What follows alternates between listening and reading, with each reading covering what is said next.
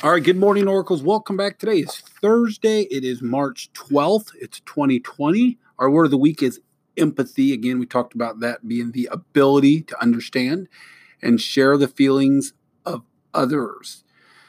It's a huge human growth characteristic if you can be empathetic. So I hope that's something that you as a class, as a learning community within your room have talked about. I've had a few kids actually come up to me and talk to me. I've had a few staff members mention to me, again, where they've heard empathy of late, whether it be in a book or on the news. So I'm really pleased. We want empathetic people. Let's begin our day with the Oracle mission. I will be innovative, be bold, build a legacy.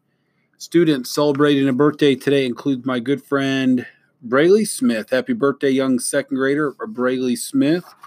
I don't believe there's any staff members today. I say that every day and I still have to look, so I apologize.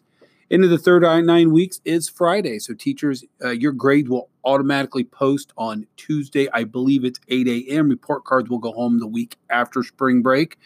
Also, don't forget to post citizenship and effort. Let's try to avoid any situations with getting those grades posted in there and stuff. Yeah, that made no sense. Make sure we're continuing to wash our hands.